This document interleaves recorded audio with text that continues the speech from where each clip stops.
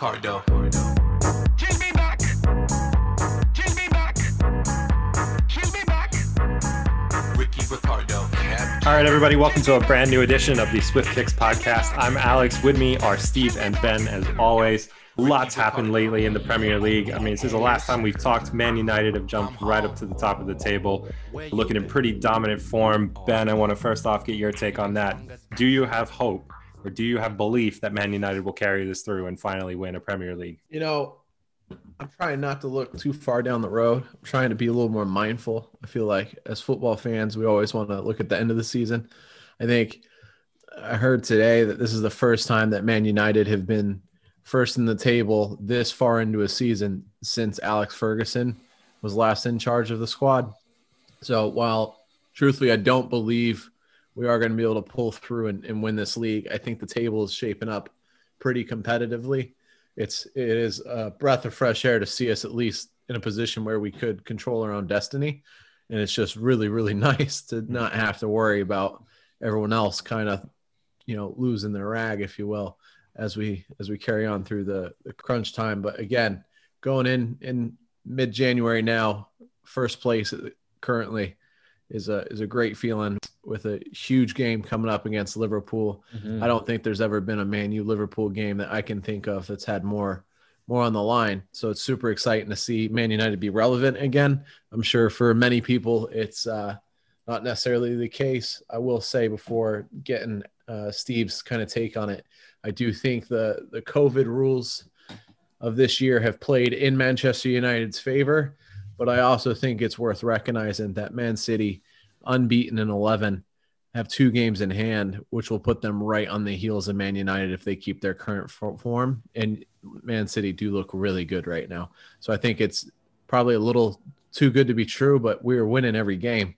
And that's all you got to do. It's ours to lose. So let's see what happens. Steve, what do you think? Yeah, Man United being top of the table, not in, I would say, dominant form, but it doesn't really matter if you're in dominant form. If you're top of the league, you're top of the league. So that's something to be said. I do think with the business half of the season coming up here, I think it's going to be really interesting just because teams are not performing or don't seem to be firing on all cylinders. There's no clear they're running away with it, or they're a real force to be reckoned with. I mean, people thought that about Liverpool, people thought that about City, and Liverpool have been looking a little bit shaky. Some cracks are showing.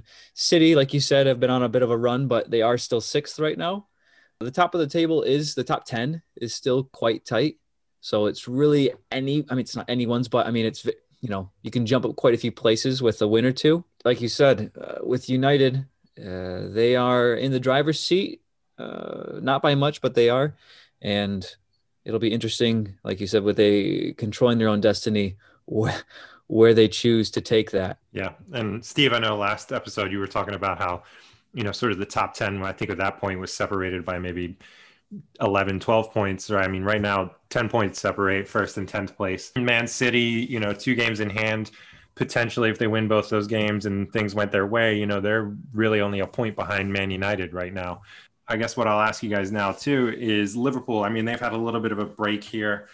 They played a couple League Cup games and everything like that over these past couple days. But are they going to be raring to go, looking to defend their title? How much is that an important factor in this game that's coming up against Man United? I think United are in a position to play for a draw. Whoa. Is it at Old Trafford or is it Anfield? It's at Anfield. Yeah, and I think playing away at Anfield's one of the harder stadiums to travel to, regardless there are no fans, right? So, if fans are not present, maybe that goes away. One of the interesting things that this season has brought about is all of the replays. So one thing working in Liverpool's favor right now is today's game was a makeup of a game that was suspended earlier in the year. And as a result, United are playing that extra game this week, and they threw their kitchen sink at them. They played the best squad I think they have. They started all their starters. They didn't really rotate anyone out. They played for 3 points. And then as a result of that, I think they're able to be a little more strategic. I think it will bite them playing for a draw, but I see United trying to walk away with 1 point, and as a result, giving up something cheeky, either late in the game or early, and just trying to chase it the whole time. But I do think we will see Man U kind of positioned, having played 2 games or 3 games really in close concession where Liverpool kind of had a week off. I think it's going to be tough for United to kind of really come out on top. And I think Liverpool are underrated at second place. They're dealing with a lot of injuries at the back. I think United's defense is too weak to compete with Liverpool when they're in form. I have heard rumors that there's issues in the locker room there. We've heard rumors that Salah might be on his way out. We've heard other players are saying things along the lines like, he's tough to work for. Lewandowski, actually a previous manager or player for Klopp, is saying that, he didn't bring the best out of players. He made the team work for them, which is an interesting concept. It does stifle creativity at times, which players don't necessarily like, but I think, he gets results. So I don't think Jurgen Klopp is actually going to be as concerned with this game as we might be. He wants to win every game the same. I think, again, he's probably looking across the table and thinking Man City are in the mix too, and his job is to just keep them relevant. Both teams really do well with the draw. Yeah, Steve, Paul Pogba was the one that really scored the goal that put Man United top. Pretty nice volley for anybody that saw it. But how much of a factor is he? Yeah, true. How much of a factor? Hey, all listen. you want, Steve. They all count the same. They all count the same. 3 points is 3 points, right? At some point, United are getting unlucky with like 14 shots on goal. Yep. Right? Like we quickly forget that. You got to have luck fall your way sometimes. I agree. Yeah, I mean, how important is he though? I mean, he's the one saying that the team now needs to focus until the end. Ben and I, for the longest time, we talked about how Paul Pogba, and you've even had conversations with us about how Pogba, maybe isn't the most influential or positive member of the locker room for Man United, but right now it's really looking like he's trying to stand out as a leader. Is it, I don't know, the glory that he's looking for? Is it something that's really gotten into him that now he's like, this will be the person that a lot of the younger players, especially on Man United, look towards as a World Cup winner? Paul Pogba scores a goal, has a couple of games of decent form, and then everyone just starts ranting and raving about Paul Pogba because he's Paul Pogba.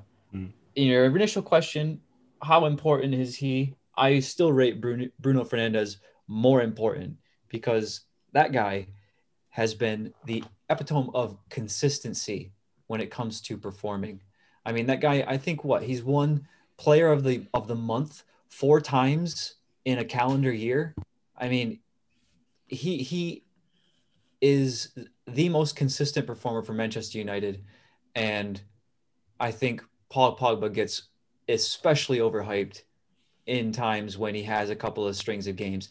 Good games are sweet. They're awesome. Excellent. Everyone likes to talk about good games, but the real telling signs of a good player are not what can you do, but can you do it consistently? And I don't think Paul Pogba does that.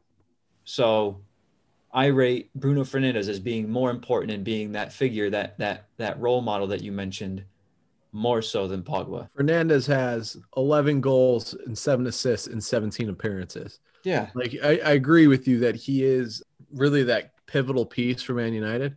I will say the thing with Pogba, and this is where the appeal is, when Pogba is on, there are just things he can do with the ball that are magical. And I don't know he is on. Correct. But the thing is this season, he came off of COVID and an injury and has been getting back into form. Is he finding his form? That's the real question. Is he in form off of COVID and an injury? And if so, how long can it last? And I think if it's because Man United are winning, it speaks to the negative mentality that he carries with himself of like, I need to be on the best squad there is. I think he is that good, but I think the problem is his motivation and drive, right? It's not so much his talent or skill. I think it's strictly he doesn't want it. He doesn't go and get it. And let's be real, COVID, we don't know really how that affects athletes. We're still learning as we go there. And then the injury he had as well, you got to cut him some slack. Since he's been back, he's done nothing but perform. And I think that's where all the hype is coming from. And at the same time, it's hard to knock him when he's sitting on top of the Premier League. And the goal today, yes, there was a deflection, a little bit of luck. He chicken winged it from outside the 18. It was pretty. Yeah. Loved it. Yeah. I mean, you have Ole Gunnar Solskjaer saying that, he's playing at his best right now. So he definitely sees something in him, and maybe it is a little bit of hype, but I think for me, just somebody that has the understanding of what it takes to win is never going to be a negative in a locker room. And I think that there are a lot of young players in that Manchester United team who are all of a sudden maybe finding themselves at the top of the Premier League that they maybe at the beginning of the season didn't expect themselves to be there. And now they're looking for somebody to just give them a little bit of a guiding light. And if you're a Manchester United fan, I think that you hope that Paul Pogba can be that person and allow your creative minds and your informed strikers like Fernandes to sort of excel and go off and do their thing. You know, you need somebody that's going to be the rock in the middle of that team. And I think for the longest time, you know, Ben can tell me otherwise, but I don't think that Manchester United have had that nucleus of a player that the whole team can build around. Yeah. I guess ultimately what it comes down to for me is who would I choose to put into my side? And you, Ben, you said that when Paul Pogba is on, he does things that, you know, that next to no one can do. I would rather, or I value what Bruno Fernandes does every game versus what Paul Pogba can do sometimes every 5th, 6th, 10th game. I rate that more than even those special things that Pogba can do, because that's consistent and that gets more results. It's in the numbers. I guess that's ultimately what it comes down to for me. Yeah. I think one thing I like to share with young players that I've had the opportunity to coach is there's a lot of players, and none of them are, let me get this right, to any of you listening that did play for me, none of you compare to Paul Pogba. Let's just get that out of the way right now. But like when we look at a Paul Pogba, there's a lot of players that have a ton of talent and a ton of gifts, right? Like they've got something they're really good at and they're really talented at it. And they hit a point where they don't need to work anymore because they're good enough to get by where they're at. Mm-hmm. And when you do that, you coast and you become irrelevant. But the problem is with Pogba is he's such an expensive ticket. You know what I mean? Like we expect so much from him. If we were to just look at his stats this season, he is in, you know, decent form. He's sitting on, you know, 14 appearances with 2 goals, 8 wins and 3 losses. So he's not, like you're saying, Steve, he's not that like stellar player that we really should be commending. It is Bruno Fernandes. But the thing is that I think what I'm trying to say is when you look at a well-rounded player, we all too often with athletes in general take their raw talent and their physical talent and say they're the best player in the world. And I think the same about Neymar. And we lack the mental component. When you look at a footballer, there's a mental, a physical, a tactical, and a technical component.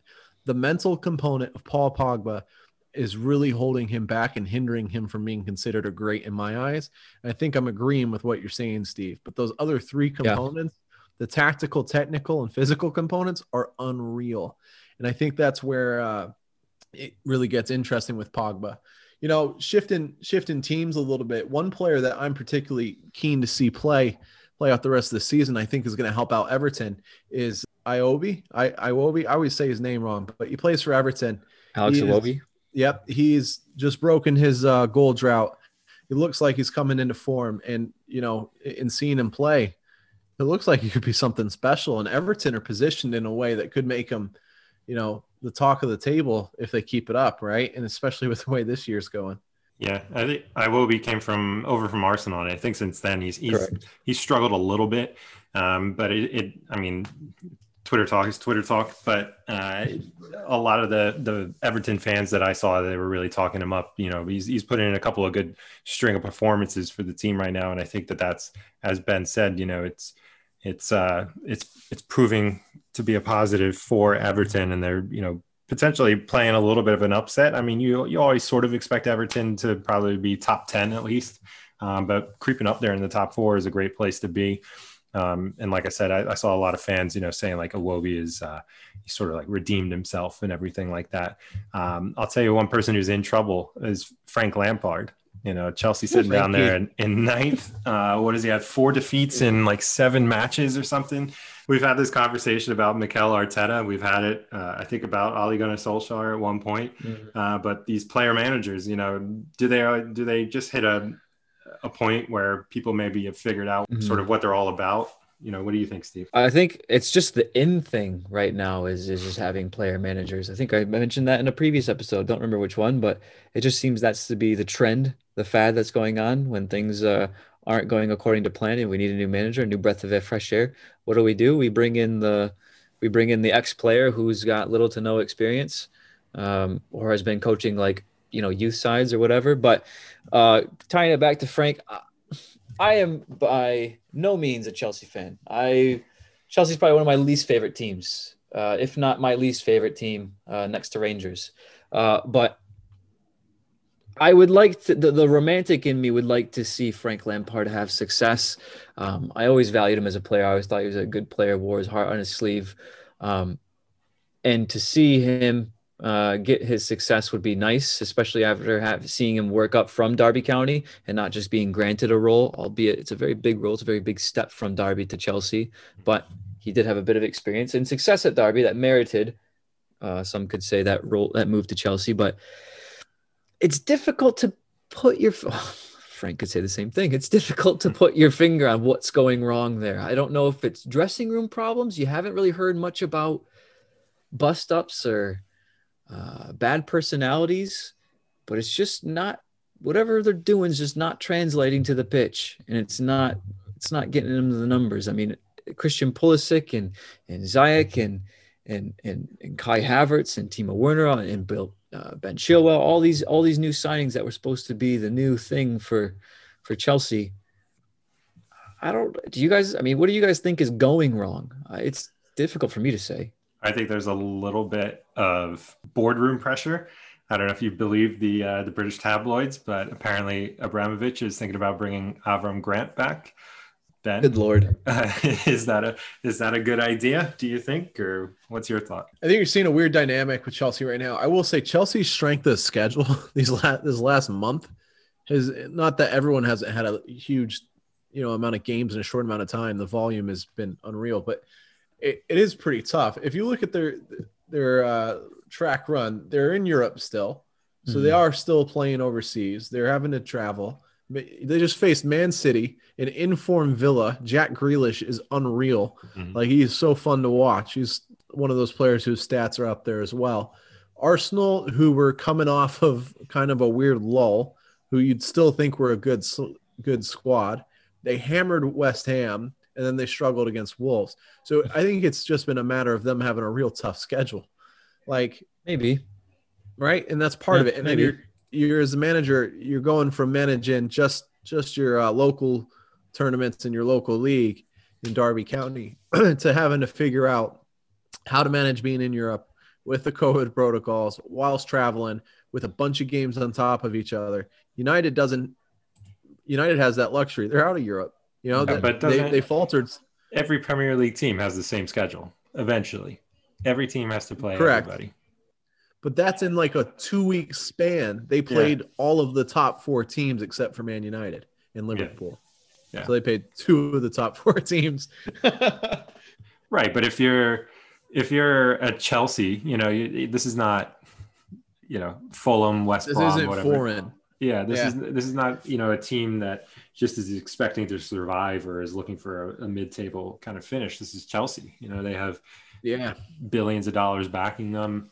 If it means anything, I do think Frank should have more time, though. I think calls for a change in personnel, I think is much too early. But I have heard. I mean, they are starting to surface some of those calls for a change. I've not heard of any solid leads on who might that change be. That Avram Grant was the very first I've heard of that one. I don't see our Russian friend putting up with it. He's used to winning. Yeah. Like Abramovich, like he expects to win, he expects the most of it. And to be Frank, you're a bit of a spooner. Let's go to that route, right? Frankie Lampard, once a spooner, always a spooner. I don't know. As a United fan, I can barely deal with Liverpool winning games. I can't stand to see Chelsea up there. Yeah. That's a real United fan for you. Another manager, hopefully on the hot seat, Steve Bruce at Newcastle, just allowed Sheffield United to get their first win in the Premier League. Billy Sharp getting his 100th Premier League goal for the Blades. First win of the Premier League season. Had to be Newcastle, boys. I'm only laughing because I can hear it in your voice. Yeah, it's resignation. I think we're in for a battle coming towards. You played a 5-4-1 against the worst team in the league. Yeah, we've been playing 5 at the back. Invited them into your house and said, "Hey, don't touch anything." Yep. Like, it was so bad. Yep. Like 5-4-1 Yeah. is what you do against Arsenal when you're 2-1 up. Yeah. Right? Like, how do you put his squad out so bad than that? I think Bruce is on his way out. I think he's tanking for Taylor. There's an American reference for you. I do think, Alex, you guys are so bad. Like, I don't know what else to say. It's not Newcastle even us. just struggle. It's the management. I mean, like you said, 5 in the back. I mean, you don't play 5 in the back unless you're playing, frankly, Man U or Liverpool. You're just hoping to sort of walk away from that one and, put up a good showing for the fans and everything like that.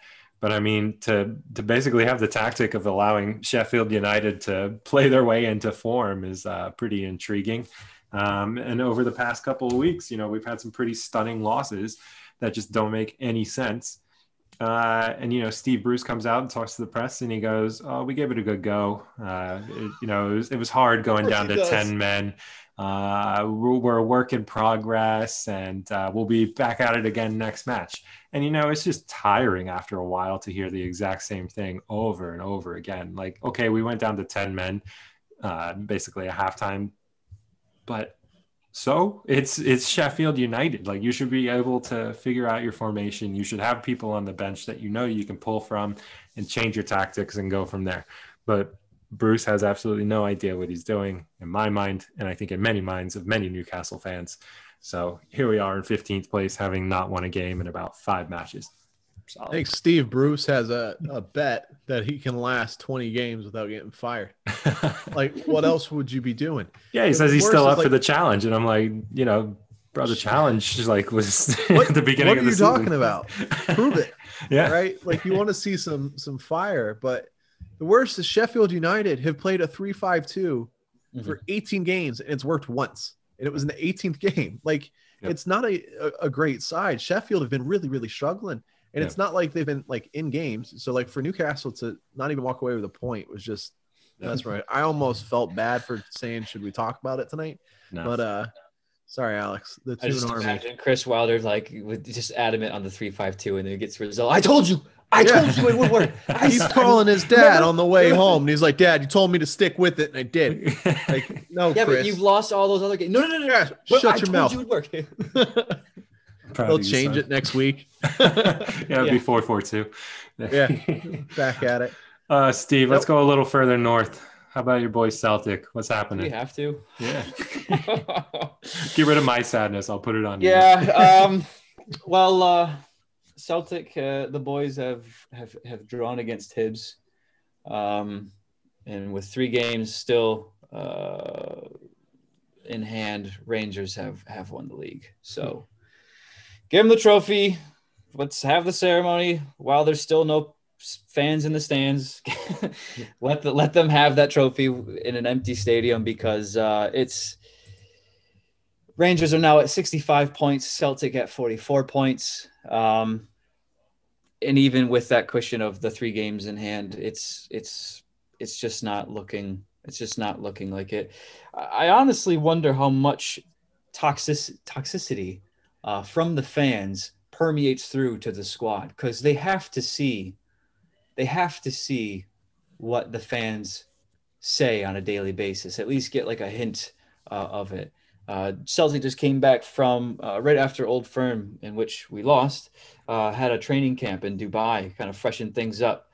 Players all in sleeveless training tops, getting soaking in the sun, just kind of like a little vacation, but still training and all of that. The theme of the camp is, putting in good work. The players are still working hard, going to come back refreshed and refueled, ready for the second half of the season, the business half. And we come back and we tie Hibs, and it's just, if you look at the comment section of any post on their socials, it's just everyone just calling for Lennon. Everyone just calling for Lennon in the most foul language possible. And you have to wonder as a Celtic fan, what's next? Do you replace Lennon now, knowing that 10 in a row is lost, to have more time to rebuild for next season? Do you let them see it out for the rest of this season? I'm not entirely sure myself, but Rangers have won it. Yeah. You heard it here. Well, you didn't hear it here first because I'm sure you heard it everywhere else. But no, you heard it. I've heard of it. I have now given into the eminent fact that They've won it. I'm just saying, Celtic have 15 people out on COVID protocols. Neil Lennon's one of them. John Kennedy's another, and 13 first-team players are among them. I guess I don't know the contingencies of those protocols because I feel like a lot of them are still training and whatnot. I don't think that's what happened. Is they were still training together, and what's his name? Christopher Julian tested positive after their training camp in Dubai, which makes no sense to me. Yeah, and then I agree. They went on a team holiday. I mean, if that doesn't say, hey, we've given up on the Scottish Premier League, it's going to take you 2 weeks to acclimatize back to the Scottish weather. You know what I mean? Like, that doesn't make sense. They've thrown the towel in already. Yeah, I've definitely seen that take from a lot of fans online as well. Right. And you'd mentioned, do they hear the noise is what we'll call it, right? Like the noise around. Just because the fans aren't there doesn't mean you don't hear the booing. And 100%, man. Like, it's hard not to. Sure. We live in a day and age where we can literally get into someone's phone and tell them they suck within 10 minutes. Just ask Taylor Twellman. We continue to just see that go on. It is different, right? Like, there's a different sense of letting that down. I think young players that are coming up through the squad that are maybe making their first team appearances for the first time are really missing that. But I don't think you let Neil Lennon go yet, right? How long has he been with the team? He's been with the team since Brendan Rodgers left middle of the season for Leicester City. He left Celtic in 2019. He left in the second half of the season of 18-19 season. Is the difference, and I mean this like generally, not trying to poke fun at the Scottish Premier League, but is the difference you got a second team in the mix now, and that changes how you play? You saying with the presence of Rangers? Yeah. Yeah. I mean, that definitely has to have some sort of effect. As to how drastic the effect, it's difficult to gauge. But, I mean, Celtic know there's a presence from the eternal rivals, and they're a force to be reckoned with this year. Not new manager, but a manager who's coming into his own. You have some players that are really firing on all cylinders. The noise, the public noise. I mean, just rumors and what everyone's saying. That definitely has to take into effect into the psyche of the players. And I think ultimately, maybe that does play into the tactics of some as well, of Neil Lennon. What's, I guess, frustrating to me is just the fact that Celtic don't seem to have a sense of direction. With Brendan Rodgers, it did. With Brendan Rodgers, that was a massive signal of intent of going for everything, of development, not necessarily for then and the rest of that season, but also for the foreseeable future. That was a direction in which they had foresight. They were looking down the road versus what was right in front of them in terms of where they wanted to be as a club and what their aspirations were.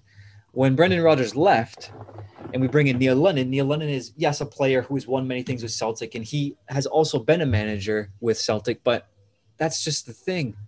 Going back to what ultimately didn't work, what does that show as a signal of intent? It shows that they have a lack of direction. They don't know where to go. They don't know what to do. So they just go back to something that they're used to. It doesn't make sense. It's not a healthy relationship. It's not a healthy way of doing business in terms of a club. Are you asking me what my solution to the problem is? I would say, you gotta spend money. Yeah, you have to spend money, and then with COVID financial restrictions, it's difficult to see if Neil Lennon does go, who on earth would we even get that would be a signal of intent that any Celtic fan could see. The board's back in this. The board's going for it. Like, we're doing it. I wish Celtic and Rangers, I wish the whole Scottish Premier League could compete in the FA Cup. The Scottish FA, but yeah, I know what you mean. Right? I don't want to merge the leagues. I don't want to get ousted by the entire country of Scotland. We want our acquisition of Albion and Rovers to go smoothly, so please don't throw us out before we get there.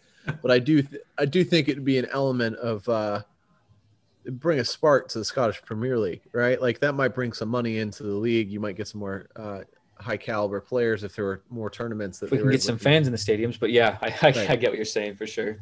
Right. Anything to generate revenue streams would be sweet, but I think the Scottish FA and the English FA, I don't know if that bridge would ever get crossed.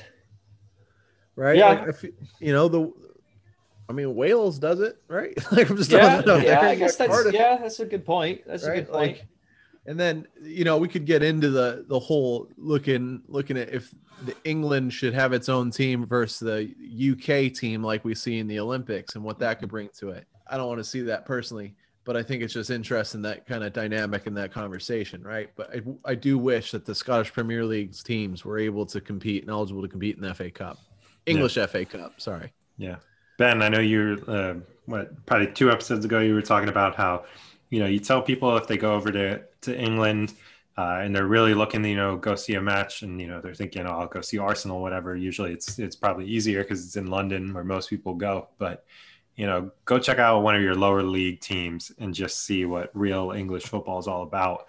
The FA Cup, for whatever modern advancements we have in everything that goes on, the FA Cup is something that just stays pretty true to heart. It is the league, the cup that everybody gets a chance at, that's in the football league around England, no matter what league you're in. So, for example, what we had, Marine FC, they're 161 places behind Tottenham in the league, and they got to play each other. So, I mean, we won't go through, every single one of these. It's only the 4th round of the FA Cup, but this is where you get some of these interesting ties start to play out. Marine lost 5-0 to Tottenham, but it was just so funny to see, images of some of these multi-million dollar players, Jose Mourinho, stuff like that. Just Gareth Bale just sitting in these cinder block looking, just exactly. tiny chairs just below surface level, just kind of in this dark, wet, just hut of a dugout. Yeah, like he's lucky he didn't get robbed. Places that are worse than like your average high school bench, right? Yeah. This field was literally in a neighborhood with fencing around it so it didn't smash the windows. Right. People are just hanging out their front window watching Tottenham play. Yeah. That's amazing. Yeah. Yeah, I love it. The pictures on social media of that match, just seeing these multi-million-dollar players in a pitch like this with like just the little like half painted billboard or like the paint peeling billboards in the back, like on like the perimeter walls, is just it's a treat. Yeah. Ben, have you ever played in the FA Cup? I think we all have at some level, Alex. With that. I mean, I played in FIFA. So. In our heart. I think it's the most amazing tournament, right? Like that's how so many players have been discovered. Was Vardy discovered that way? Either way, I believe Vardy was discovered that way. I mean, Pretty Danny much Welbeck any was. team in England qualifies for the FA Cup, right? Like if you pay into the FA, you qualify into the FA Cup, and you can go and play, and it's luck of the draw who you go and play against. For most teams, you go and get a draw against like, I don't know, a really bad team and think you got it, and you show up to this team you never heard of and they smoke you like 7-0. Like that's the reality of it. But I think it just shows there's still this grassroots element to the game in the UK and in England with the FA Cup, that on any given Sunday, right, that you can play against pretty much anyone and you get your shot. I like that the US is trying to do it. I can't remember the name of the tournament, Steve. US Open Cup. US Open Cup. It's they're trying to get the same sort of system going where they play across all levels, and I think it does help with some of those younger players to have an alternative route other than college soccer in the States to get a shot. And I think it's important because there's people that don't have access to college, and there's people that don't have access to sports in the same way that like these money-making academies provide for kids, and it's a shame. So something like the FA Cup gives those kids that opportunity that may have gotten missed to get called up. Alex, did you find anything out on any players that have been pulled up through the FA Cup? No, just that Danny Welbeck has scored 8 goals in his career in the FA Cup. Just want to throw that out there. You said his name wrong. It's pronounced Danny World Class Welbeck. That's absolutely right. My apologies to Mr. Welbeck. It's strange. There seemed maybe this could have been completely my experience with it, but growing up, there definitely was the appeal of the FA Cup. I mean, it was highly regarded, almost like in the early 2000s, mid 2000s, going into the late 2000s. It seemed, the FA Cup was held with a very high prestige, but going into the into the 2010s, it seemed that the shine or the focus, the spotlights on the FA Cup seemed to kind of fade away. It seemed a little bit. People don't really regard the FA Cup, it seemed like, as much as they used to. You don't really get full strength teams as much in the FA Cup. People don't really go in for it. They're just kind of like, yeah, we're in it. We'll field a team. We'll play. But like, the focus is the Premier League. It seems like perhaps a little bit it is beginning to shift back to the old ways, but you hear the older players in interviews, like Alan Shearer, like Ray Parlors, and like, keep going back and back, just what the FA Cup, you can see that the sparkle in their eye when they talk about the FA Cup and like what it used to mean. And you don't really get that with players now. And yeah.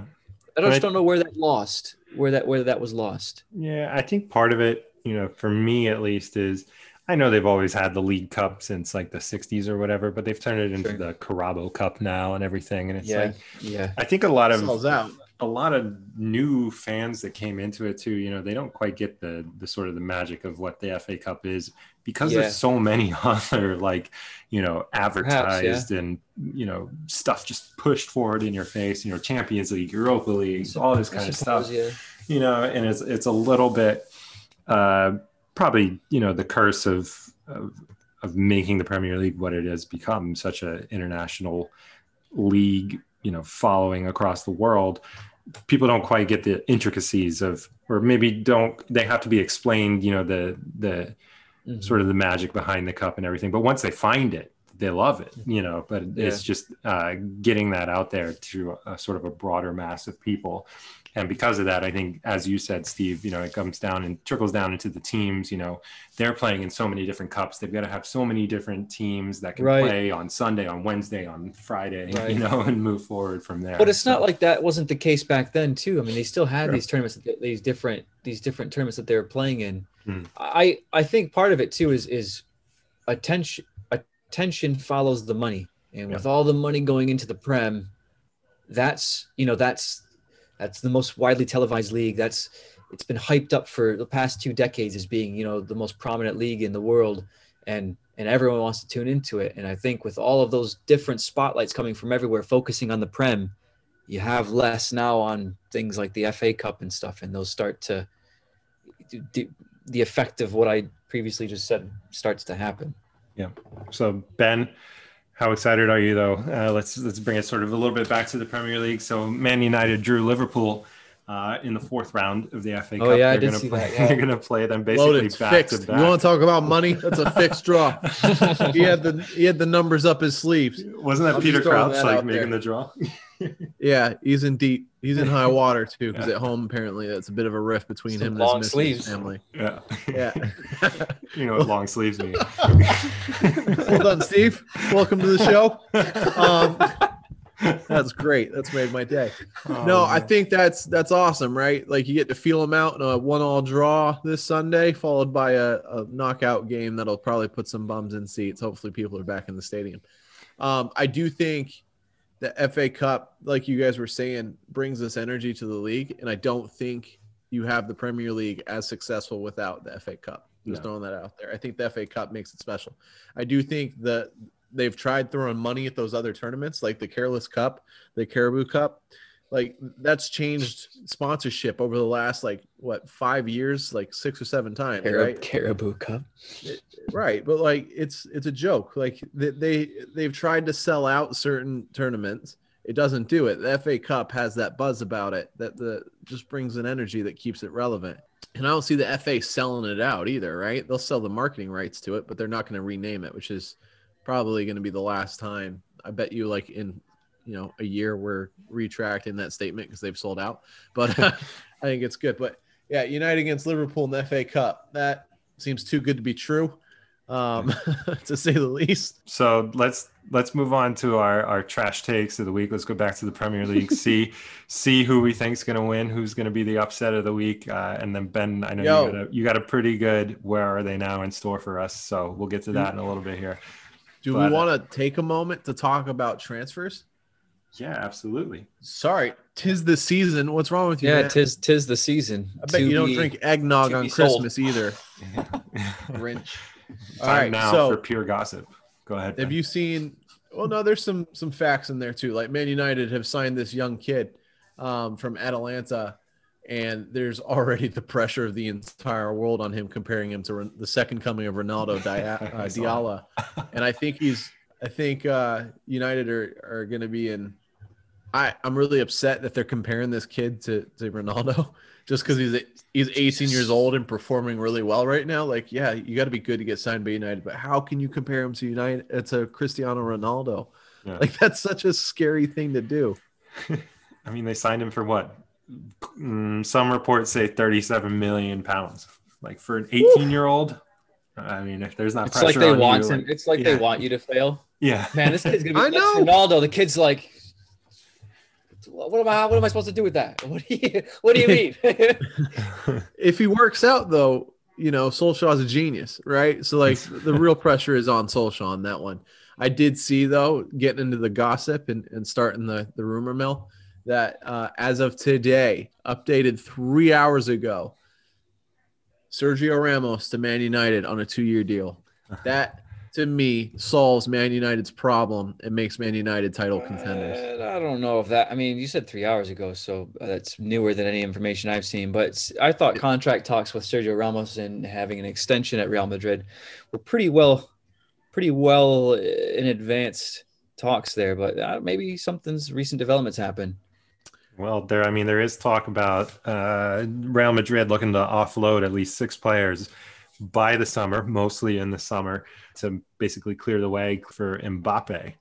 So maybe they're looking to do whatever little deal they can, 1 or 2 players to offload in the winter and then make a lot of noise in the summer. I do think Real needs to, just to quickly blurb about Real, I think that they are putting off the transition phase as far as possible. I mean, they have so many players that they are just reluctant to let go of. Luka Modric and Sergio Ramos and Karim Benzema. I'm curious as to the average age of the starting 11 for Real Madrid, because it's got to be 30 or above. Toni Kroos is 31. Luka Modric is 35. Ramos is 35. Benzema is 32 or 33. I mean, the list goes on.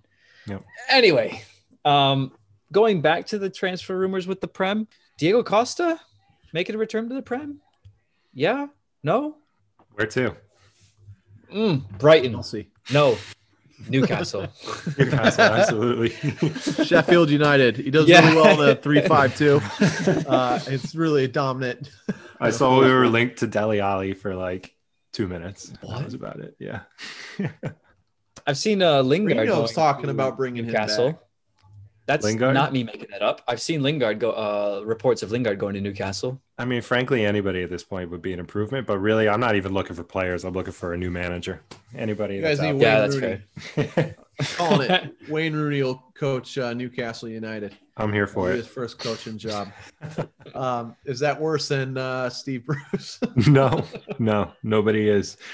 Oh, man. What was the other one that I saw? Oh, Mesut Ozil's a big yeah, I one. was just going to say, Ozil, Turkey. where's he going? He's going to Turkey. Yeah, it does look like he's going to Turkey. He's been doing like Arsenal Q&As, and he's been dropping he's been saying everything but I am going to Fenerbahce. Yeah. He's been saying anything. He supported the club as a kid. If he was going to Turkey, the only club he'd want to play for is Fenerbahce.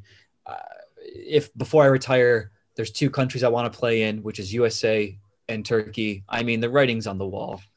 What So- about Ozil saying that he would rather retire than play for Tottenham? I thought that was hilarious. And then was it Mourinho clapped back and who told him Tottenham who are told- interested? who told him we were interested in him? I don't know this guy. That's amazing.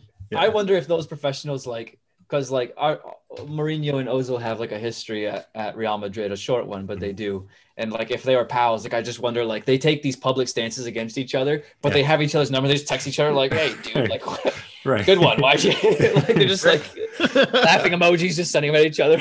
Right. Look at these Trolling each idiots other. writing about Yeah, look this. at these. Yeah. I heard this Hey, you wanna see podcast, what- Swift Kicks podcast, talking about it. And then Bunch of Ozil will end up at Tottenham. That'd be the real Then it joke. happens. Then it actually happens. yeah.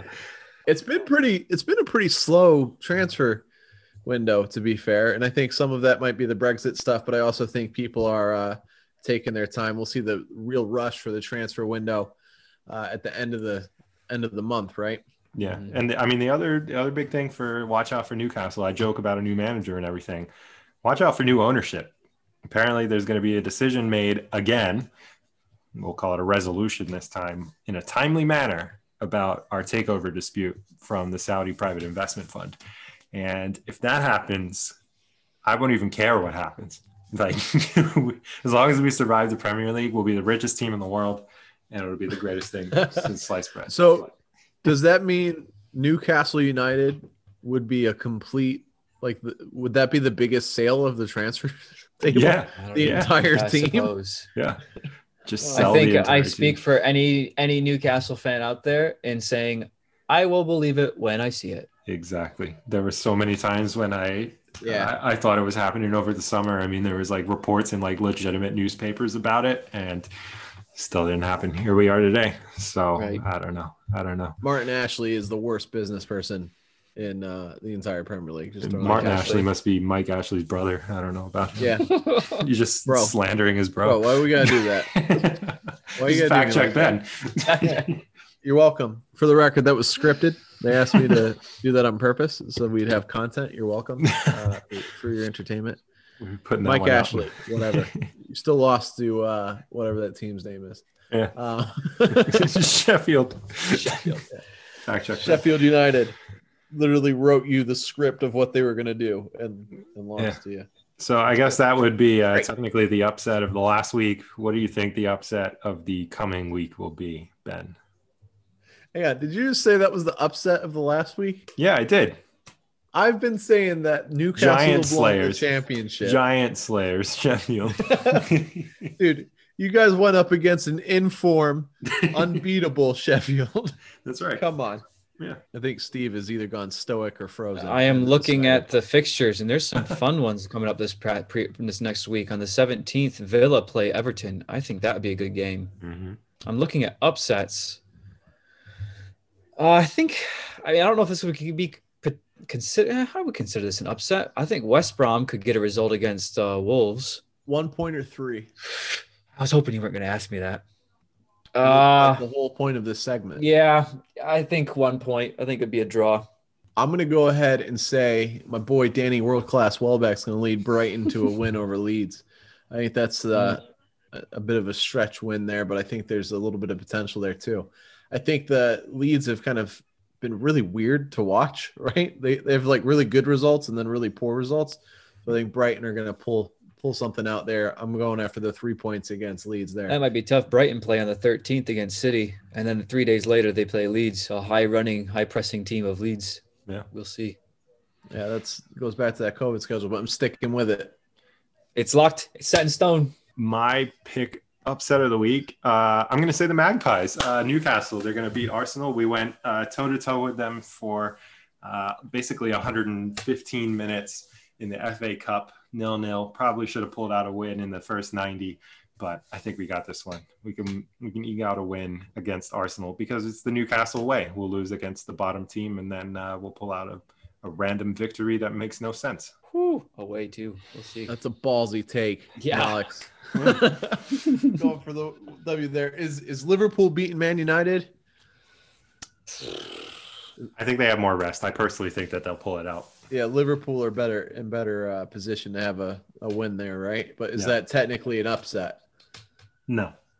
No, I think that's I wouldn't say it's an upset. I agree with Steve that Aston Villa Everton is, frankly, I didn't notice it, but it would be probably the game I would want to watch. But Liverpool Man United, the big title games, like there's so much build up for it and everything, and then it's a 1-1 draw. Right.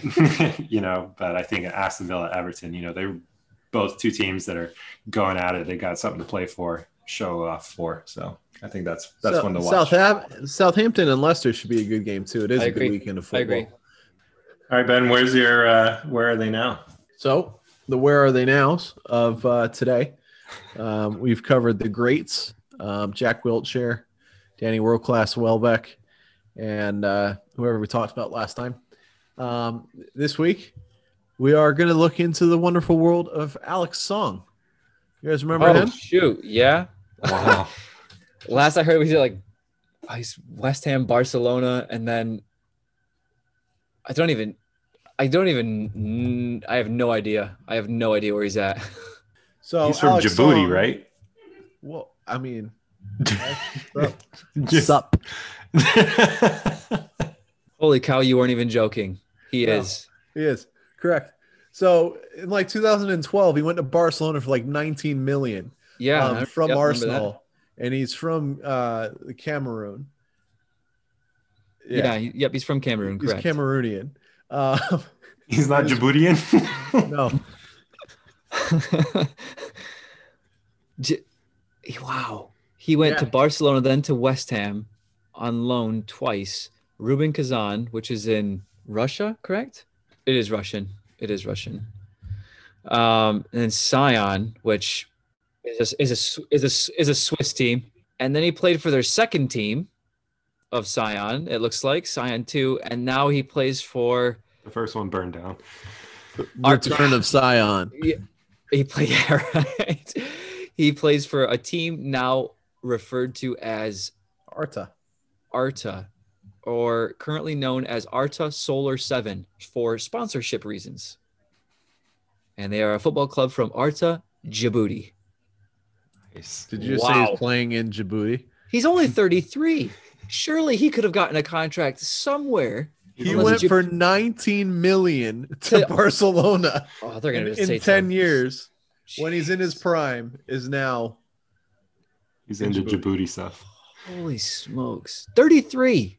He could have went to the MLS and gotten a better whatever. Maybe Djibouti was just on the bucket list. He's like, man, Isn't I'm it gonna always? place the footy in Djibouti. I heard it's something else. I need to get me down there to Djibouti. You know, swinging your balls around in Djibouti. it does look like Song was sacked because of COVID restrictions too. He was collateral for a team that couldn't afford Oh, no way. contracts in the Swiss league, and then he took the trip down south below the Around the equator corner. belt. Yeah, These are, I'm looking at the this kits show right is brought now. to you by adults. Oh, So, where are they now? Alex Song. Alex Song, He's what a in shout. Djibouti. what? He's in Djibouti. He's there all along. You just had to look.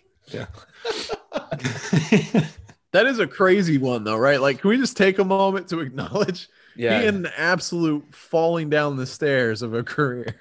Like, Dude, height of his career at Barcelona, wound up in Djibouti. What a story.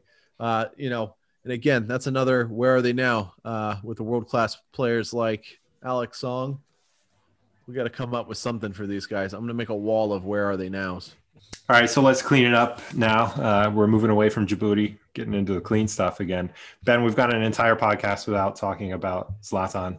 I want to know how sad it makes you that Cristiano Ronaldo has now equaled the world goal-scoring record and not Zlatan. I mean, Cristiano Ronaldo is low-key the best player of all time. It's just, we talked earlier about the mental, physical, technical, and tactical components of what makes a great football player. If you were to grade all of those out of 10, Ronaldo's like a 10 in all of them. Ibra's, a solid 9 in all of them, except for the mental. He's a 15. I feel this is pure blasphemy from Ben Green to be talking about Ibra and Zlatan anything other not than being calling him the greatest best. of all time. Yeah. No, I think what I love about Zlatan is the aroma that follows him. He's got an aura, not an aroma. Aroma. I was about to say you He smell smells them? like shit. He's been into Djibouti. I think it's important to recognize, though, like Ronaldo is that good. For the record, I don't want to do any disservice here. I think Cristiano Ronaldo is the best of our lifetime. I think he's just continuing to prove it by putting up stats, and he's still got a couple years ahead of him. I think it'll be exciting to see where he finishes his career with goals scored. I think the real question is, where's Messi in that conversation? Oh, he's not. So back to Ronaldo running away with it. Spicy. Yeah, you're welcome. It's that time of the night. But no, I think it's a testament to how great of a player Cristiano Ronaldo is. And he's honestly still in good form. You know what I mean? Like, he doesn't look like an aging player when you see him play. He's still scoring goals. He's playing at the highest level, and he's doing well. Steve, any input? Zlatan is defying everything that we know about how footballers should be acting at his age, but Ronaldo breaking breaking the that record, I don't think is a surprise to really anybody. Ronaldo is head and shoulders above everybody in that regard. Maybe there could be an argument for Messi. Messi scoring the most goals for a club, taking over Pele's record. I mean, that's no small feat, but that's a whole nother topic that we could go into debate with Ronaldo Messi. But I don't think it's much of a surprise on my end. Ronaldo squeaking that over Zlatan. No, it's awesome to see, and I do think Zlatan, if he wanted to be, would be number one, but he's not by choice. Yeah, humble. Yeah, stay grounded. Yeah. And on that message, Ben, take it away. If you've made it this far, congratulations. You've passed the first test. The second test is we need you to leave us 5 stars, not 4, not 3, not 2. You can leave us 1, but it makes you a jerk. Leave us 5 stars and a comment in the box, whatever it says. You can put hashtag cancel Steve, fact check Ben, shave Alex. I don't know what you want to do, but either way, no matter what it is, 5 stars. You understand? And positive comments. We all leave love here. We covered great things today. Thank you all for listening. Go Sheffield United, Newcastle nil. So, cheers. Ricky Ricardo. Give me back. Give me back. Give me back. Ricky Ricardo. Give me back. Give me back. Give me back. Ricky Ricardo.